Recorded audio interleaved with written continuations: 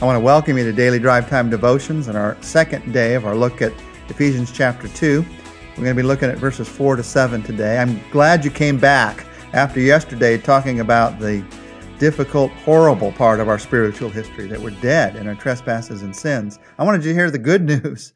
Ephesians chapter 2, verses 4 to 7. Listen to these verses. But because of His great love for us, God, who is rich in mercy, made us alive with Christ, even when we were dead in transgressions. It is by grace you have been saved.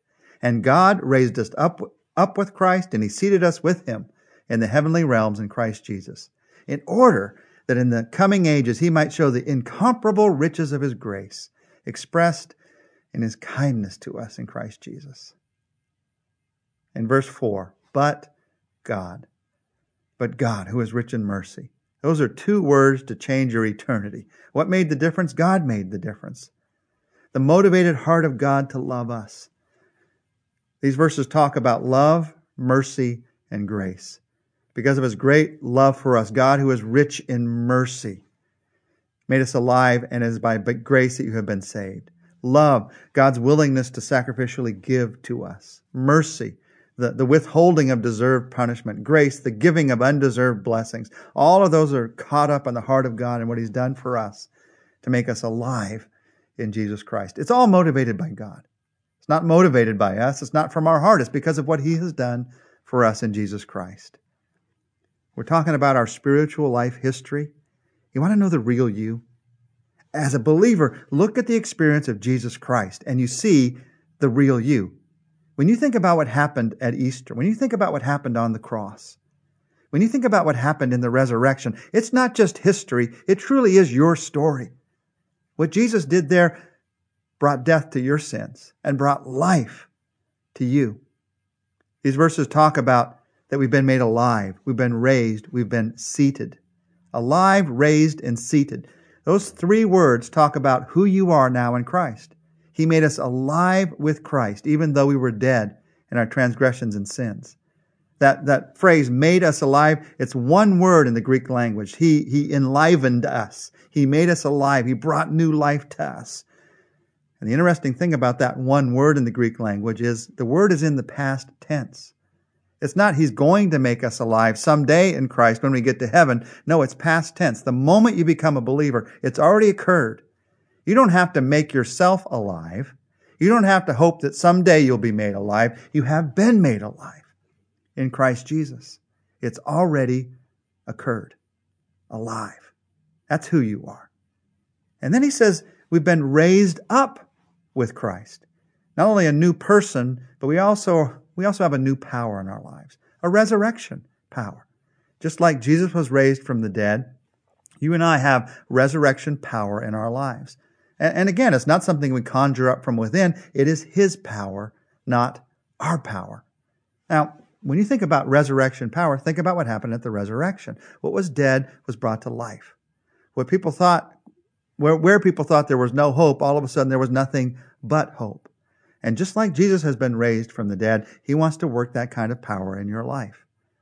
Sometimes we go to circumstances when we think about this, and we think resurrections are all about circumstances, that God wants to change this circumstance and that circumstance and that circumstance. And yes, He does want to change circumstances. Sometimes He changes them like I want to. Sometimes it doesn't change as I would want to. Because the truth of the matter here is the focus is not on circumstances. It's on you. It's on what God wants to do in your life. He wants to bring a new power into your heart, into your life, so that regardless of the circumstances, you know you have the power to face it. You know you have the power to have hope. You know you have the power to live in a fresh new way. Just like Jesus was resurrected, you and I have resurrection power in our lives. Every time a new believer is baptized, we picture that they go down into the water as a picture of the fact that their sins have been, because Jesus died, their sins have been forgiven. And they come up out of the water as a picture of the resurrection, that we live to walk a brand new life. We're alive, we've been raised, and Paul adds a third picture here. If you study the Bible a lot, this one's going to be a little more unfamiliar. We're alive, we've been raised with Christ, and we're also seated with Christ. In verse 6, the phrase is, we're seated with Him in the heavenly realms. Now, that's quite a phrase. Alive means I'm a new person. Raised means I have a new power. Seated means I have a new perspective on life. And the idea here is I go straight from the graveyard to the throne room, from dead, not just to life, but also to seated with Him in the heavenly realms. I go straight from grave clothes to royal robes. Now, how do we get there? What's he talking about here? Seated with Him in the heavenly realms. Is this something that's going to happen someday when we get to heaven? That when I get there, I'm going to be able to sit with Christ and be with Christ? That's not the picture here. The picture here is that we're already there. Again, this is past tense. We are seated with Him in the heavenly realms. We're going to come back to that phrase, heavenly realms, a couple of times as we walk through the book of Ephesians. And we're going to see that it's a picture of perspective, the way that God sees things. You see, all you and I see is the here and now. But God sees much more than that. He sees the here and now and the then, and He sees them at the same time. And He sees earth and heaven together at the same time. And He sees us here on earth, but He also sees where we're going to be someday, seated with Christ in the heavenly realms. In fact, it's so true that the Bible says this again is a past tense experience. In Christ we are seated there now. In Christ we enjoy the blessings of that high position even now. You hear what this is saying? This is saying that even though while I'm on this earth, I still suffer the temptations that are a part of this world, I still suffer the problems and the struggles and the difficulties, the spiritual truth about my life history is it was instantly changed the moment I came to know Christ. And when I look at myself now, I can look at myself, see myself as God sees me, forgiven and also seated with Christ. That's a place of security. That's a place of hope. That's a place of blessing. And the Bible says in verse 7, here's why God did this. In order that in the coming ages, He might show the incomparable riches of His grace, expressed in kindness to us in Christ Jesus. Wow.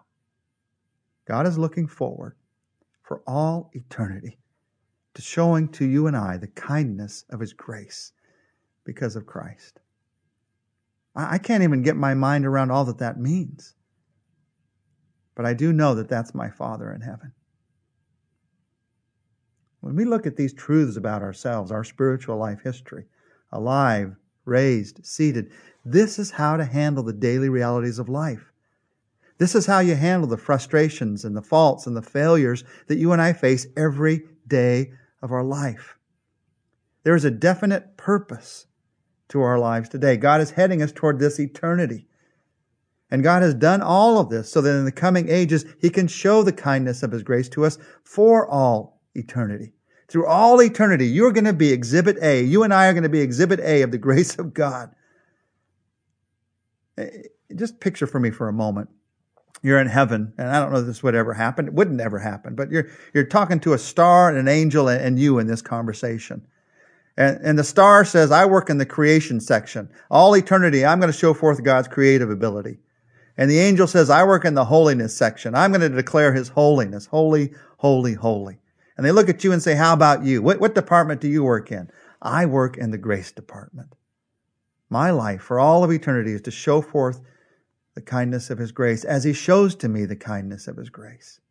Just picture this idea of all of us being display cases for the glory of God for all eternity.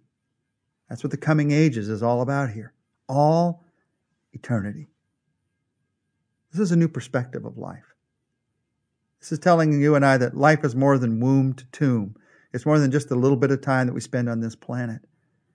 That God's spiritual life history for all of us includes what He's done in our hearts and lives in Christ on this planet, how He's growing us together as a church, but it also includes what He has for us for all eternity. So as we pray today, as we take a few moments to talk to Him, I'd like to just tell Him how grateful we are. As you pray, you might just say to God, God, that's my story. Alive and raised and seated with Christ. That's my story.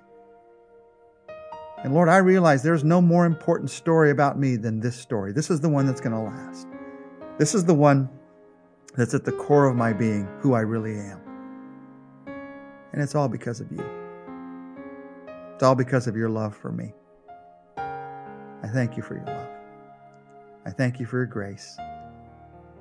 And I thank you as I read these verses about the honesty, about where I was without you, but also the glory of who I am in you. Thank you, Jesus Christ. In your name, amen. Make sure you join us tomorrow. We're going to be looking at Ephesians 2, 8 through 10, 3 of my favorite verses in all the Bible.